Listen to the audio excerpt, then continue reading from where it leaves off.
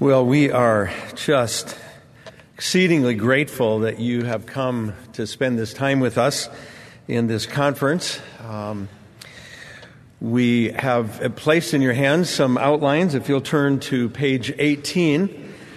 And as I worked with the speakers on this, I told them we want manuscripts or complete outlines, no fill in the blank. That's really disruptive for those who are blank freaks. Because if they miss one, they don't hear anything for the rest of the conference, and so we just want to alleviate that kind of a problem, and so we have some full outlines for you. And as Steve Pettit mentioned, I'm going to be giving you kind of an overview tonight, and other speakers with other topics will kind of tease out some of the details and some of the applications of this. But we want to start tonight with how do biblical counselors view man's problems?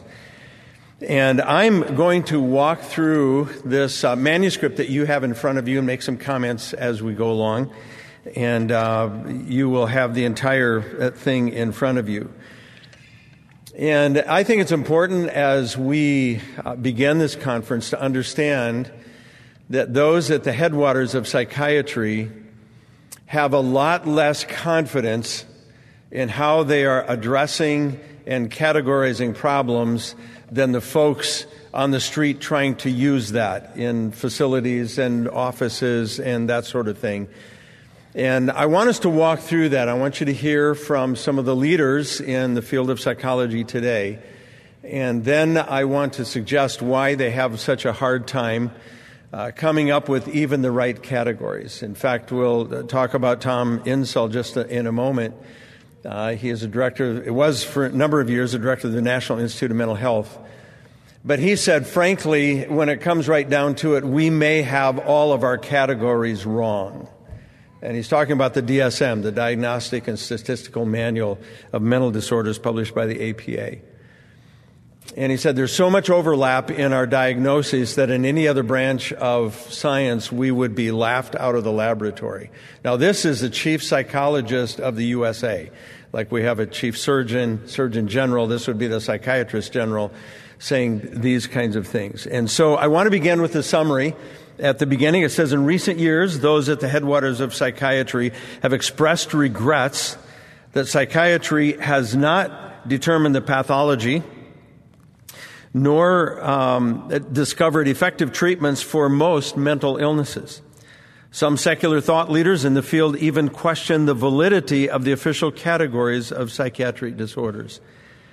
The popular press, most secular and integrationist Christian training institutions, and much of the mainstream medical establishment, nonetheless, operate with far more confidence in the current state of psychiatric categorization and treatment of mental disorders than those at the headwaters of psychiatry.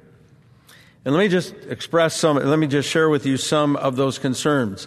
The first one is by Tom Insel. He's a psychiatrist, former professor of psychiatry at Emory University, director of the National Institute of Mental Health, as I mentioned, director of Verily's mental health team, that is Google, Alphabet, their research teams, and then became co-founder and current president of MindStrong Health.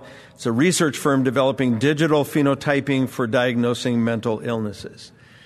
In one of his closing addresses, as he came to the end of his tenure at the NIMH, I watched him in one of his videos where he laid out what he called four inconvenient truths. And he said in that,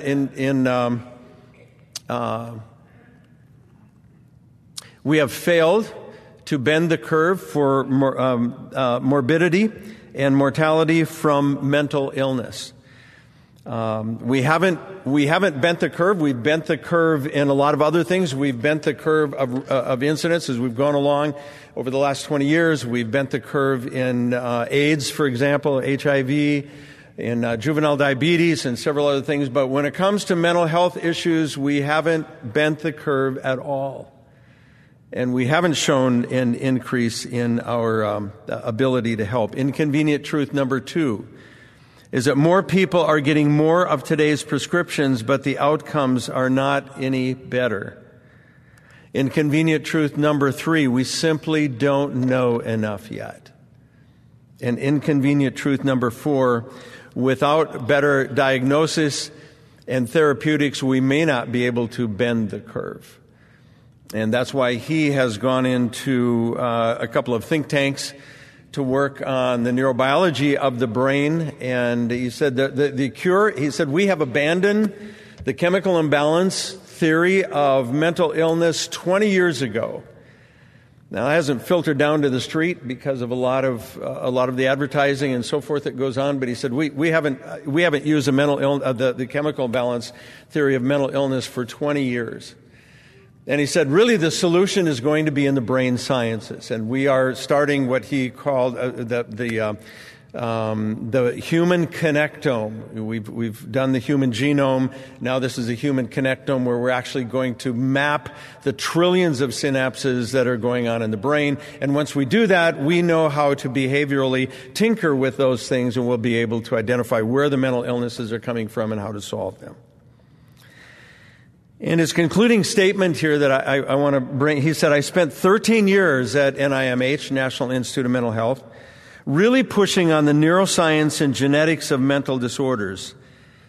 And when I look back on that, I realize that while I think I succeeded at getting lots of really cool papers published by cool scientists at fairly large costs, I think $20 billion, I don't think we've moved the needle in reducing suicide, reducing hospitalizations, improving recovery for tens of millions of people who have mental illness. And Insel says, I hold myself accountable for that. Another person at the headwaters of psychiatry is Dr. Alan Francis. He was the chairman of the DSM-IV task force. The DSM-IV, again, is a diagnostic and statistical manual of the American Psychiatric Association. He was the main chairman over all of the development of the DSM-IV. So this is not a quack someplace. This is right at the headwaters of psychiatry. And he was also part of the leadership group for the previous edition, the DSM-III and the DSM-3R revised. He is professor emeritus and former chair of the Department of Psychiatry and Behavioral Science at Duke University of Medicine. And the quotes below are from his book, Saving Normal. And as you see on the slide, the subtitle of that is An Insider's Revolt Against an Out-of-Control Psychiatric Diagnosis, DSM-5, Big Pharma, and the Medicalization of Ordinary Life. Now, he is not in the backwaters of psychiatry. He's in the headwaters of psychiatry. And he says on page 10 of that book, the expectation that there would be a simple gene or neurotransmitter or circuitry explanation for any mental disorder has turned out to be naive and illusory. On page 56, he said, one of the greatest disappointments of modern medicine and psychiatry is that our classification systems have not succeeded in stimulating clear, explanatory models. The body, and especially the brain, have a particularity and complexity that seem to forever deny any causal answer. Page 99, he says, a really brilliant marketing trick of the modern drug companies was to persuade doctors to treat patients who weren't really sick, while at the same time convincing normal people that they were really sick. On page 32, he talks a good bit in his book about diagnostic inflation. He said that occurs when we confuse the typical perturbations that are part of everyone's life with true psychiatric disorder. And he says this, which is relatively uncommon. Perhaps 5 to 10% of the population at any given time. That's far less than what you'll hear in the news.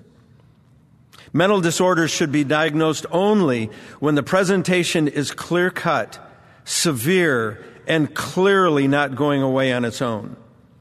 The best way to deal with everyday problems of living is to solve them directly or to wait them out, not to medicalize them with a psychiatric diagnosis or treat them with a pill. He wrote the book in the DSM-IV. Prematurely resorting to medications short-circuits the traditional pathways of restorative healing, such as seeking support from family, friends, and the community, making needed life changes, offloading excessive stress, pursuing hobbies and interests, exercise and rest, distraction, a change of pace. Overcoming problems on your own normalizes the situation, teaches new skills, and brings you closer to the people who were helpful. Taking a pill labels you as different and sick, even if you really aren't. Medication is essential when needed to reestablish homeostasis for those who are suffering from a real psychiatric disorder. Medication interferes with the homeostasis for those who are suffering from the problems of everyday life. And that would be the 90 to 95% of people that he says do not have mental illness. And he says on page 233, always be suspicious about a diagnosis and treatment plan when you are offered a prescription after a 7-minute visit, or if the doctor offers you to start out with free samples. He says immediately find another doctor. Another leader in the field is Joel Paris. He is also a psychiatrist, professor of psychiatry at McGill University in Montreal, and his major book is The Intelligent Clinician's Guide to the DSM-5, and this is the second edition. He says, research is nowhere near to solving the problems at the core of mental illness.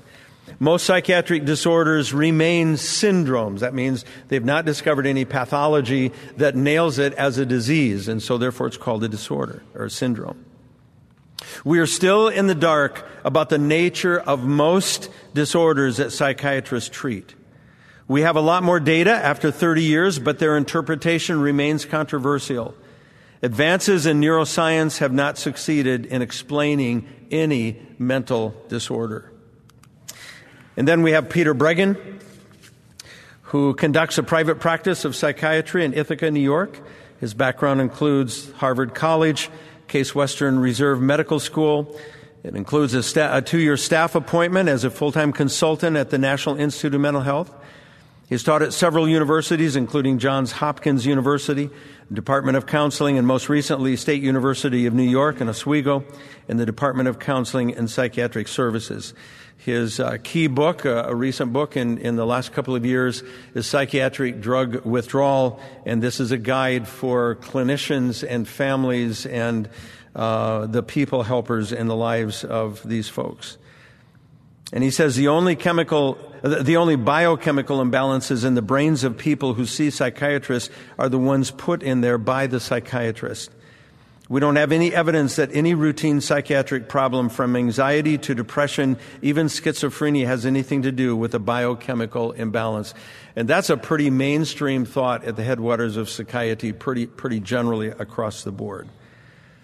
The concerns over the failure of psychiatry to classify and validate mental disorders grows every year. The DSM-5 itself, in the opening pages, admits that, quote, past science was not mature enough to yield fully validated diagnoses. The diagnoses are fairly reliable statistically, and that most clinicians taking the same disorders will come up, same symptomology from patients will come up with the same diagnosis. But what has not been proven valid is that the diagnoses themselves are valid. And the DSM itself admits past science was not mature enough to yield fully validated diagnosis. That is, to provide consistent, strong, and objective scientific validators of individual DSM disorders. Now, that's coming, again, from the headwaters of psychiatry. Now, we also have to be fair that because the church has its own problems in dealing with people.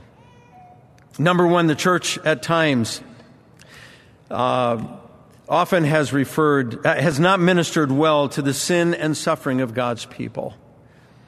I think we have to be honest and upfront with that. Consequently, well-meaning Christian leaders have sent counselees and friends to secular therapists and to integrationist Christian counselors who employ the same therapies because spiritual leaders did not have adequate answers for the challenges of life that God's people face. Secondly, secular professionals and caregivers see mental illness through a reductionist lens of biological and chemical imbalance causes, even though the DSM-5 and many leaders in the field of psychiatry lament that there is a, quote, growing inability to integrate DSM disorders with the results of genetic studies and other scientific findings. And that is a statement out of the DSM-5 itself. When approaching counseling in this manner, the church has placed greater confidence in the flawed and incomplete treatments of secular psychology than in the ability of God to counsel struggling believers through His own people wisely and skillfully using His Word. And thirdly, the church has often been just as reductionistic when its caregivers counsel believers with formulary answers.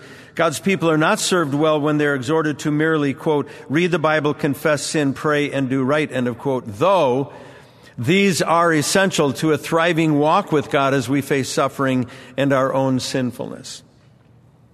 The Bible presents a robust revelation of and remedies for the self-serving motivations, the distorted values, the misguided cognitive interpretations, and the unwise choices of the human heart as individuals respond to the challenges of living on a sinful planet.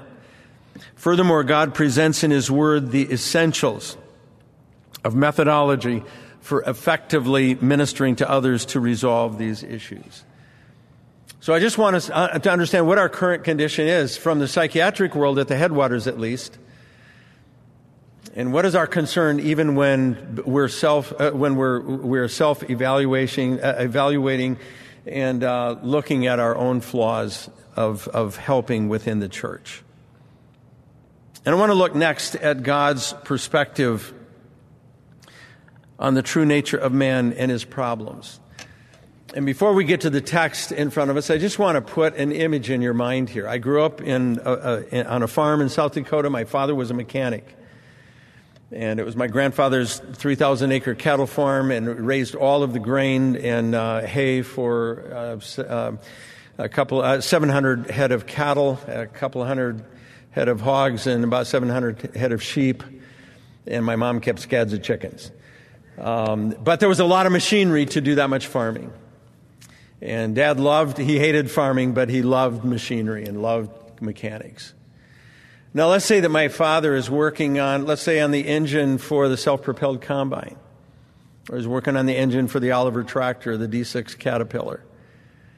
And Dad understands fuel delivery systems. He understands carburation, and that was long before fuel injection. And he understands carburation, and he understands the mechanics of the engine. He understands the inner workings of an internal combustion engine. He understands about the pistons and the flywheel and the push and the rods and the lifters and the valves. And he understands all of that stuff. But what he does not understand, or doesn't even really know exists, is the electrical system.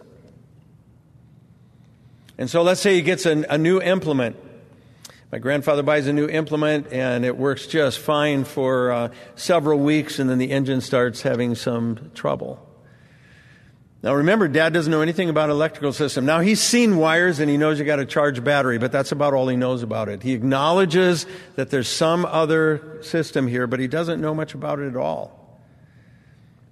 Now, no amount of tinkering with the fuel system or with the mechanics is going to overcome the problem of fouled plugs, or of a dead coil, of a voltage regulator that's gone bad in the electrical system. He's not going to understand any of that. And he can tinker with the things he knows about, but he will never get that engine to run optimally unless he understands all of the systems within that engine. Now, here's the problem that the secular world has.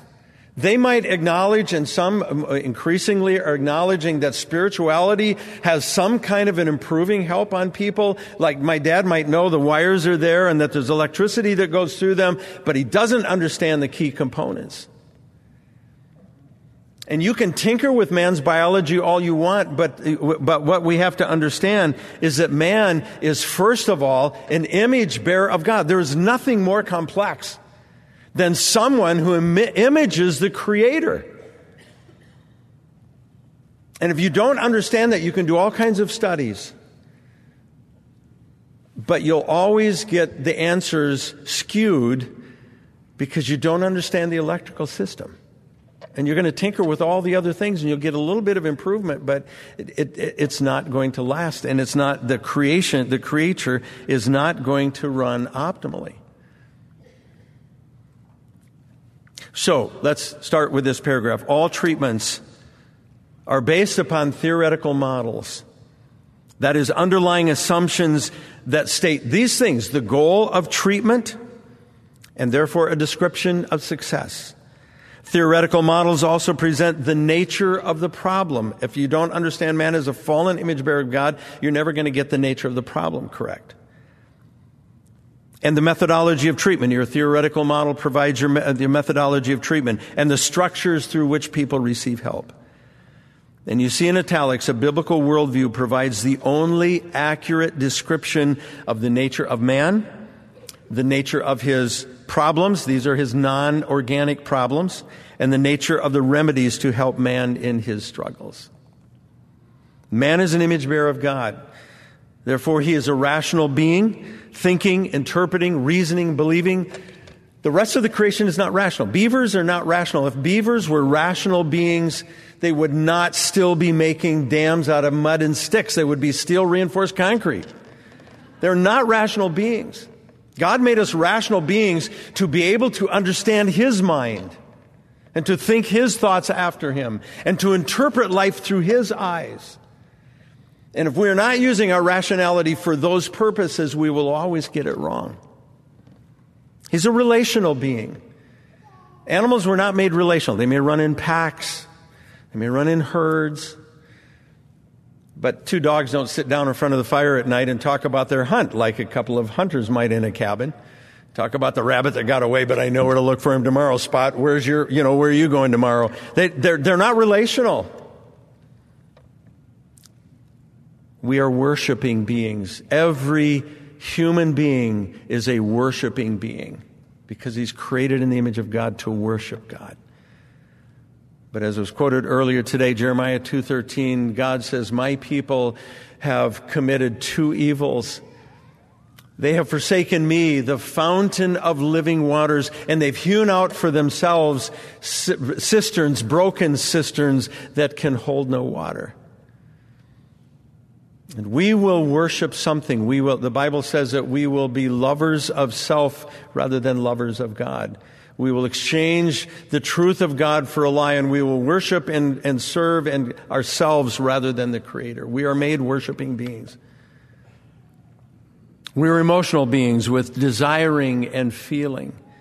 We're volitional beings, choosing and committing, and we are dependent beings. Adam was made a dependent being. He was not made autonomous, and any attempt to try to get a man to live autonomously will always end in failure, because man, the creation of God in the image of God, was made to function and thrive only when in reconciled, dependent relationship with his Creator.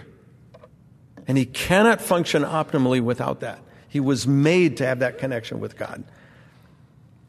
Number two, God created us in His own image to honor Him by reflecting His excellence to each other. This is what you and I need to be doing within the church. We honor God by reflecting His image in us to one another. He made us to find in our relationship with God and His words all that we need to flourish as the epitome of His creation. And man flourishes as his Creator intended, point A, when his thoughts about all things are governed by God's revealed thoughts to man in the Scriptures. That is wisdom. Man flourishes as his Creator intended, point B, when man desires the same things God desires for himself and his creation, and that is loving God and his neighbor as himself.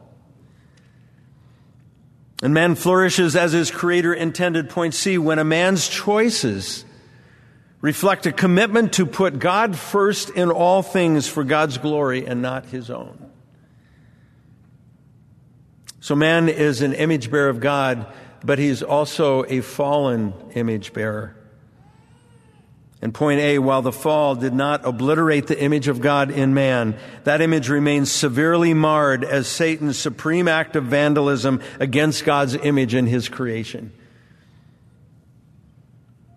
Let's say that when I was dean of students, it didn't happen, but let's say when I was dean of students and I had to discipline a student, maybe suspend him or give him some kind of a probationary status. And let's say that a friend of his was not a happy camper because of that. And let's say that that friend also worked custodial and cleaned my office at night. In order to get back at me, murder might be overkill, pun intended. So what he does, he goes into my office and sees the portraits of my family and my wife on the credenza there, and he takes those out of the frame, and he gets a Sharpie out of my desk drawer, and he draws horns and mustaches on my 3 daughters and on my wife and on me, and puts them back there. You know what he has done? He can't harm the original creature, my children and my wife, but he can vandalize their image. Satan could do no harm to God, but he could vandalize the image of God in every one of his major creation, mankind. And you know what Jesus did? He came down and he paid, and we joined in that mutiny with Satan. Every one of us. We all have turned to our own way. And Jesus came down and he paid the penalty for us turning our own way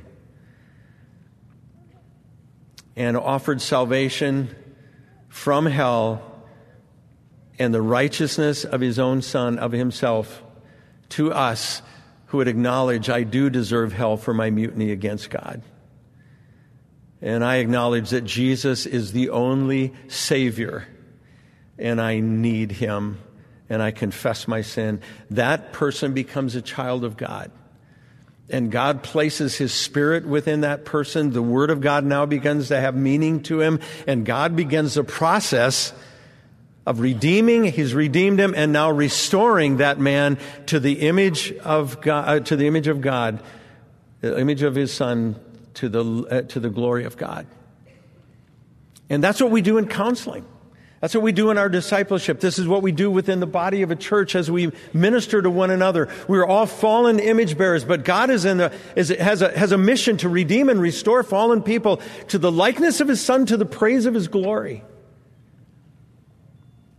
And so every counseling situation, every trial we face, and that trial can become because of other people's sins against us and we suffer. It can become because our sins have self-inflicted suffering. It can be because we live on a fallen planet where stuff goes wrong. And all those things become trials. And God in his love and in his wisdom and his power uses those trials, James tells us, to complete us again, so that we can bear the image of God to one another and to a lost world. And counseling that does not move toward that end, the standard is Jesus Christ. The means of that is the Spirit of God and the Word of God. And counseling that does not include those things for this image bearer in his trial is not biblical. We can relieve symptoms, but we cannot join God in his mission of what he's trying to do through that pain and through all of that suffering.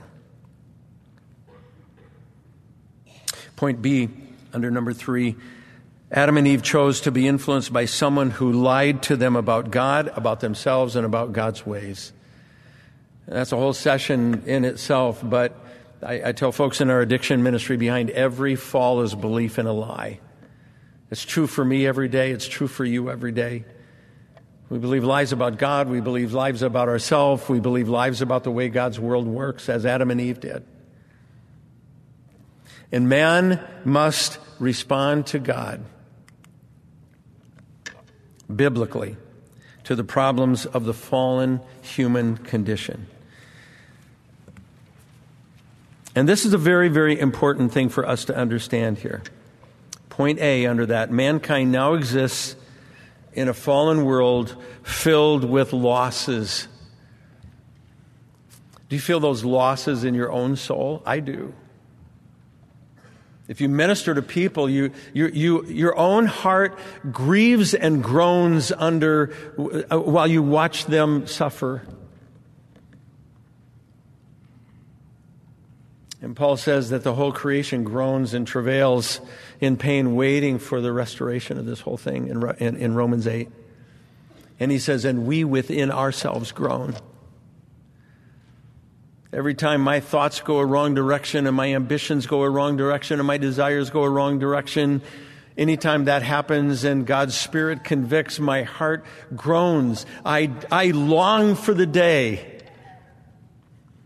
when, as John says, I will be like him because I'll see him as he is.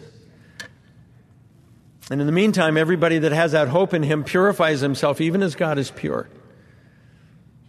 And I long for that day when I will not fight my flesh, my sinful nature. I will be glorified, and I will be able to worship God without the taint of my own flesh. I mean, even my prayers, probably the most holy thing I know to do, my prayers have to be laundered before that. They're so tainted. Do you ever see that? How they're tainted with our own flesh? I can get up off my knees after a wonderful season in prayer with the Lord. And I'm thinking about His glory and about His task and His mission and grateful for being a part of what He's called to do. And as soon as I get done, I stand up and my own flesh says, that was a really good prayer, Berg. That was great. You know, and I think, oh, for the day when that will never happen. But now we battle, don't we? And we sense that loss.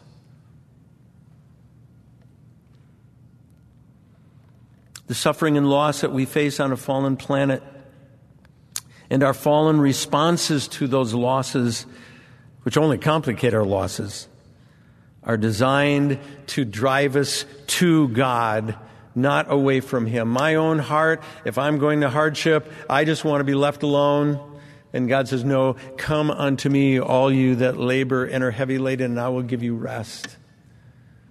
Take my yoke of discipleship upon you and learn of me, and you shall find rest for your souls. Paul said in 2 Corinthians 4, though our outward man perish while we groan and all these losses, though our outward man perish, yet our inward man is renewed day by day. For our light affliction. Now, how's that for a reinterpretation of our problems? For our light affliction, which is but for a moment, worketh for us a far more exceeding and eternal weight of glory. But we look not at the things which are seen, but at the things which are not seen. The things which are seen are temporal. The things which are not seen are eternal. And the questions we must ask ourselves are, whatever I'm facing, did God give us examples of people who face these fallen human conditions? What did God say to them? What did God reveal about Himself to them? Biblical counselors must start with God's very words to men and women facing these fallen human conditions. And I've listed to you here what I think are about the 10 most common, probably cover 98% of what I deal with in my own life and what I deal with in other people's lives. So let's think in biblical categories here for a moment. You know, if a believer is facing uncertainty and vulnerability, let's say they're waiting for a diagnosis to see if that tumor was benign or not. That's vulnerability. That's uncertainty. Let's say that because of we're facing something with our work where our jobs might be going away or the plant might shut down. That is facing uncertainty and vulnerability. And I don't want my counseling students that I'm teaching to think that their job is to counsel a diagnosis. Their job is to counsel people in fallen human conditions with the words that God says to people in those conditions. So is there anybody in the Bible that faced uncertainty and vulnerability? How about David running from Saul? It's really hard to work for a spear-throwing king. When your music playing is getting interrupted by spears, it's really hard to concentrate on what you're doing. And he's running for his life. Or Israel being taken captive by the Assyrians or the Babylonians or the Egyptians. Are there any uncertainty and vulnerability that these people face?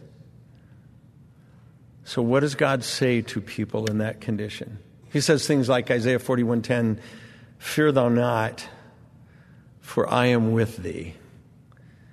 Be not dismayed, I am thy God. I will strengthen thee. I will help thee. I will uphold thee with the right hand of my righteousness." That's what God says to them. And what does God reveal to himself about them? You know, if you and I were asked on a theology test, what is God like? We might say he's omniscient, he's omnipresent, he's immutable, and all these things. If you ask David, he's saying, what is God like? He's my rock. He's my fortress. He's my high tower. He's my sun. He's my shade on my right hand. He is my life. He is my all. David knew who God was. And when he faced uncertainty and vulnerability, he turned to that God. If you don't, you end up with anxiety disorders. We don't counsel those disorders, although the Bible has much to say about that. But how much better to deal with people at the headwaters of the problems. That is, a fallen image bearer, even though he's redeemed, is facing a fallen human condition, and he needs to know what God says to people in that condition, and what God promises to people in that condition, and what God says about himself to those people in that condition. Well, another category, misplaced dependencies. I quoted for you Jeremiah 2:13. Where the people are turning away from God as a fountain of living waters and hewing out cisterns to gather their own brackish water, and broken cisterns that can hold no water. These are misplaced dependencies. And our place where we most of all depend instead of God is on ourselves. Or we latch onto some other human being. Those are misplaced dependencies. Does God say anything to people like the children of Israel when they're looking to other things for redemption and other saviors? And he says, yeah, you need to repent. You need to come back to me. What does he say about himself? Go read Revelation 2 and 3 when Jesus himself is talking to churches who have abandoned him in some cases. And he said, you repent and do the first works. You come back to your first love. That's me. What about the situation of adversity? Anybody in the Bible face adversity, hard times? How about Job? How about the Apostle Paul? He says in 2 Corinthians 1, verse 7, 8, we would not have you ignorant, brethren, of our trouble which came to us in Asia. We were pressed out of measure. Ever been there? Pressed out of measure? Beyond strength? In so much that we despaired even of life. And then Paul says, but we had the sentence of death in ourselves, that we should not trust in ourselves, but in God who raiseth the dead. Our tendency is to trust ourselves and our own ideas and what we want to go after. And God says, no, you need to come back to me. So when we're facing adversity, we need to ask, is there anybody in the Bible that faced adversity like Joseph? Look at those Hebrews 11 heroes of the faith, especially the last half of that chapter. These faced adversity. What did God say to them? What did he reveal about himself to them? This is how we counsel biblically. What about people who are facing injustice? Boy, there's a lot of that today. And it's only going to get worse. 2 Timothy 3 tells us that in these latter days, men will be lovers of themselves, and they'll be heady and high-minded and incontinent and fierce. And those violent kind of people are going to produce a lot of injustice. Is there anybody in the Bible who faced injustice? How about Joseph? Many, many people. What did God say to those people? What did he reveal about himself to those people? That's the counsel you and I need to be given. The Bible has covered all of the problems that a human being can experience, and offers God's words and God himself as a solution, requiring man to cooperate with him in what he's trying to do and restore his image in them through that adversity and injustice. What about unfulfilled desires and discontentment? Hannah comes to mind. And others in the scriptures who long for things. How about the second half of Hebrews 11? These people saw these promises afar off and never got to taste them. But they searched for a city whose builder and maker was God. And his words were the evidence of things not seen. And they trusted the words of their God. And they lived with unfulfilled desires, and were tempted to discontent. How about overwhelming situations where none of us have the luxury, do we, of having just one problem at a time? I mean, do you get it that way? I get them in waves, and I think you do too. God has much of the Psalms are filled with David's cry of overwhelming trouble. Psalm 18 is a good example of that. What does God say to people who are overwhelmed? What does he promise about himself to people who are overwhelmed? That's the counsel you and I need to be given. What about people who are disobedient to God or have immature heart motivations for obedience? They're doing it to be seen of men. Eye service, Paul calls it. Does God have anything to say about that? Does he offer anything about himself to those things? What about the fallen human condition of guilt and lust and temptation? Does God have anybody in the Bible face guilt, lust, and temptation? And what did God say to them? What did he offer about himself to them? That's the counsel we need to be giving them. What about difficulty making decisions? We have that problem in a fallen world. And determining the will of God. Anybody in the Bible have difficulty making decisions and determining what they ought to do? What did God say to them? He says to Abraham, just leave and I'll show you where you're going to go. And God says, and I will be your exceeding great reward. God talked to Abraham and said, this is what I will be to you. Now, when we look at this list of 10 different human conditions, as I mentioned, most of us don't have the luxury of having one of them at a time. We might have all of these at once.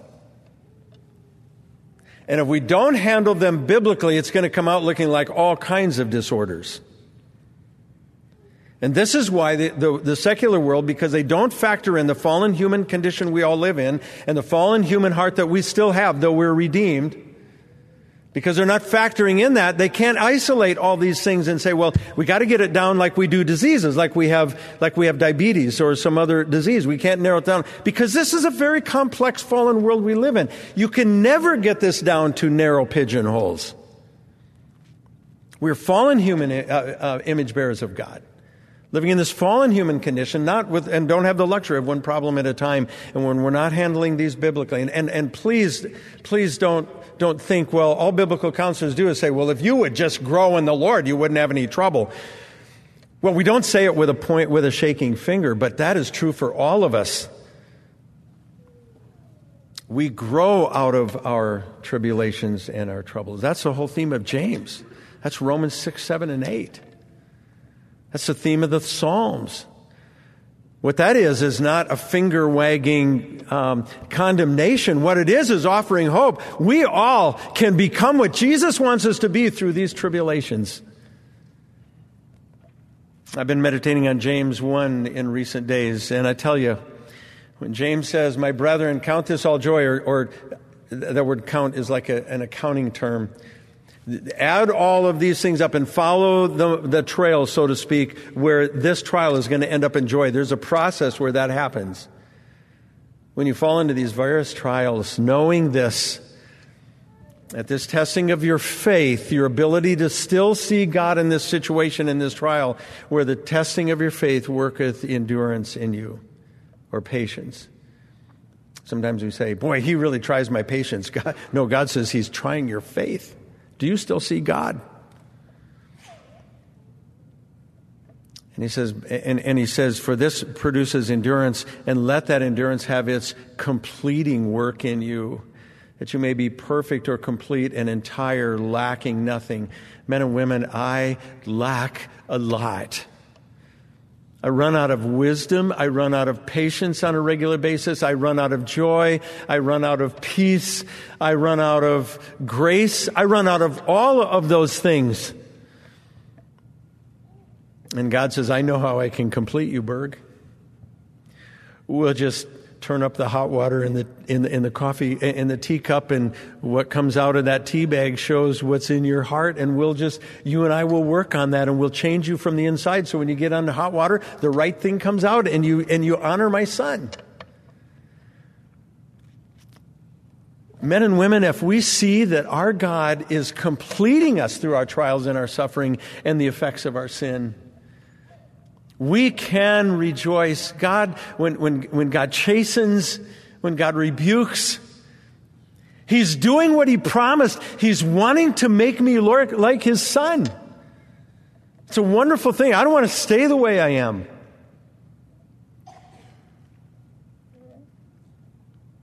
The last paragraph in this section. Man is a very complex physical, spiritual being, a unified duality that is two parts, material and immaterial. His struggles cannot be reduced to imbalanced chemistry or neurological dysfunction. He is a disintegrating being at every level unless reconciled to fellowship with God and intentionally pursuing the restoration of God's image in his soul. By cooperation, it takes the humility and the submission to cooperate with the Spirit of God, who uses the Word of God to develop Christ-likeness in him in the midst of his trials. Point D. Secular psychiatry and psychology languish for answers to man's problems because secular studies ignore man's true nature. He has an electrical system. There's a living, God-imaging soul in this person. The limitations of secular studies. This is a quote out of our BJU philosophy statement. Few other branches of science deal as directly with the complexities of a being that is both spiritually immaterial and eternal. This soul is immaterial and it is eternal. And he's also materially physical, as does psychology. Psychology deals with this man, this physical being with this eternal immaterial soul. Studies of the non-living creation, for example, physics, geology, and astronomy, or studies of plants like botany and animal zoology, concentrate on the parts of creation which display to the spiritually sensitive observer. And I praise God for the dozens of biblical scientists He has on our faculty here. And they are spiritually sensitive, and they can look at something under a microscope or through a telescope, and they see the glory of God, as God says about His creation in Romans 1. They see His existence, His power, sovereignty, and wisdom. Psychology, however, studies the component of creation which reflects the very image of God. It's not just seeing the glory of God. When you study the human being, you're studying somebody who is the image of God. And secular research of human problems does not factor in man's fallen and sinful nature, or man's inclination to censor God from his thoughts, or man's propensity to worship and serve himself. This is not a part of the science of why people respond and do what they do. Or the disturbing effects of unredeemed man's disconnection from God and therefrom his enabling grace during trials. Many such studies reveal an ignorance or outright dismissal of the subject's status as an image bearer of God, and the subject's need to know his Creator and His words in order to truly flourish under God's rule in God's world. Consequently, the conclusions reached by such research will be distorted and severely flawed from a biblical perspective. So what is the place of scientific studies of man and his problems? And other speakers will tease this out more tomorrow. Point A, science can help as it attempts to investigate and organize and utilize the non-human created order. Point B, secular scientific studies about humans, however, contain serious flaws because they consciously exclude the most important data about human beings, their spiritual image-bearing status. And by the way, if we're not addressing who this person is that we're counseling as image bearers of God, and fallen, but though redeemed, and God wanting to restore them. And this is what God says when you're going through these kinds of trials, the adversity of your parents' divorce, the injustice of this divorce of your own spouse, or whatever it is, if we're not leading them to that trial, to God's restorative work in their soul, to bring the image of God to bear in their lives, we aren't doing Christian counseling. We're tinkering with the fuel system, and we're tinkering with the mechanical system, but we're ignoring the entire electrical system. Point C, while we rejoice in some of science's symptom-relieving discoveries, like how to calm the body during a panic attack, how to recognize and address the dissociation of a trauma victim, or how to restore extended sleep loss with a temporary mild sedative, etc., we must never forget that only God can remedy the problems of suffering and or sin at their core. Only God can infuse a soul with the joy and the peace and the fruitfulness and contentment God wants to give him, even in the midst of trials. Just to give you an example of that, in working with addicts, we minister every Friday night to anywhere between 60 and 90 men and women. And we tell them regularly, our goal is not sobriety. You can be sober and miserable. You can be sober and a thief. You can be sober and an adulterer. You can be sober and a liar. But you can't be Christ-like and be any of those things. Our goal is Christ-likeness. And our goal is not recovery. We're not trying to get a person back to where he was before, recover his sobriety. We're going way beyond recovery to likeness to Jesus. And that's why this is a discipleship program. And we say mature Christians are tempted to sin, and mature Christians often do sin, but no mature Christian is dominated by any sin. So the goal to get over our life-dominating habits and our sinful habits is to mature in Christ. So what is a biblical counselor and what does he do? This is a definition out of our philosophy statement. The biblical counselor strives to be a word-filled, spirit-empowered disciple of Jesus Christ who, for the glory of God, humbly and compassionately evangelizes the lost and assists fellow believers in their progressive sanctification in the midst of life's challenges through the Christ-centered ministry of God's sufficient word and in partnership with the ministry of the local church. What are our presuppositions? This is also from our philosophy statement. The biblical counselor affirms that the character and works of Jesus Christ are the only acceptable standard for human wholeness. The world talks a lot about healing. The healing that God promises is in the likeness of his Son.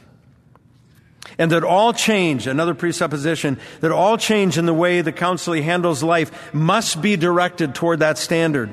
The biblical counselor also affirms that love for Christ is the primary God-pleasing motive for change. Biblical counselors deal with human motivation, but it's a human motivation that it's a counseling that understands the motivation of a sinful heart wanting to go his own way. And that his resurrection and power, mediated by the Holy Spirit, is the only source of enablement for that change. And that his word is the only infallible guide on how that change takes place. A lot of broadly evangelical Christian counselors, sometimes called integrationist counselors, will use the Bible, and I'm speaking very, very generally here, use the Bible to give comfort and encouragement and hope. But they don't look to the Bible as the guide for determining what this person's problem is. What does God say to those kinds of people? What does he offer himself? What does he offer about himself to those people? That's biblical counseling that does that. Biblical counselors also affirm that in the midst of trials, God's path to lasting joy and peace and to the love of God and others that constitutes biblical healing. You know what healing is for us believers? Loving God and our neighbor as ourselves. That is found only in the believer's growth in the gospel in cooperation with God's Spirit to become more Christ-like. The process of growth, called progressive sanctification, is fueled by a relationship with, commitment to, dependence upon, and imitation of the character and the works of Jesus Christ. While the goal of psychological counseling is often only symptom relief, God's goal for every spiritual challenge that believers face in life as sufferers and sinners is to advance in Christ-likeness. Human beings are at their core meaning makers And the biblical view of man and his circumstances makes better sense than the faulty interpretations of human experience viewed through a biological lens. And I just give you here in closing an example of ministry approach for biblical counselors. I call it the CARE model. The following list of goals and duties is representative, not exhaustive, and provides a general overview of how biblical counselors approach their helping role to a fellow believer. I won't go through all the details of this, just the overview. C stands for connect. Biblical counselors build relational bridges to the counseling. We do that by building rapport, building trust and sense of safety, and so forth. Point B, biblical counselors assess. They determine the counselor's whole person's needs. They remain, of course, alert to any presenting crisis elements, suicidal thoughts, impaired cognition due to substance abuse, medical needs, threats to physical safety, and so forth. Many other things we try to assess. Point C, we also reconcile and restore. We address the counselor's next steps for reconciliation with God. That means genuine repentance and faith leading to salvation and or restoration of fellowship with obedience to and dependence upon God. We help the counselor establish the disciplines of Christian growth, which will promote growth in Christ-likeness. And as often as possible, we identify and address the counselor's struggles by means of specific scriptures, appropriate homework, and appropriate accountability in order to promote sanctification. And we assist the counselor in reconciliation with others if necessary, and that's often the case. And then lastly, we equip. We help the counselor to develop the knowledge sets to become fruitful in good works for God and for others. Knowledge sets and skill sets to be able to serve the body. Conclusion. Because biblical counselors have a scripturally robust view of man's fallen and spiritually based nature, they offer strategically different remedies to counselees than those advanced by secular and most Christian integrationist counselors. Though the remedies offered by biblical counselors are substantively different from secular remedies, this distinctiveness does not imply that biblical solutions are simplistic or instantaneously effective. The Bible presents spiritual growth in Christ through His Word as a means of change. Growth takes time. God's own metaphor of growth implies time and attention and care and cooperation with God. Counselees are fallen, complex people being helped by other fallen, complex people. And variables exist at every interaction as counselor and counselee heart responds to heart, and as both respond to or choose not to respond to God. By God's grace, the biblical counselor attempts to compassionately and skillfully point the sufferers to the only one who can heal and restore wholeness as God works His change in the hearts of both the counselor and the counselee. That's biblical counseling. And that's how biblical counselors view man's problems, the same way that God views man's problems. And tomorrow, as I said, some of the other speakers will tease out more details on some of these on these main points. Father in heaven, we come to you in the name of your dear Son Jesus, thankful for redeeming us by the blood of your Son. And we come to you thankful that you are in this ongoing, unrelenting process of restoring us to the image of yourself, to the glory of your Father. And Lord Jesus, we pray that we as your people would more skillfully cooperate with you in our own progressive sanctification and quicken us and give us skill to be able to help our brothers and sisters and to evangelize the lost that you send our way for the glory of you, our Savior, and of your great Father and of His Holy Spirit. And we pray these things in your name. Amen.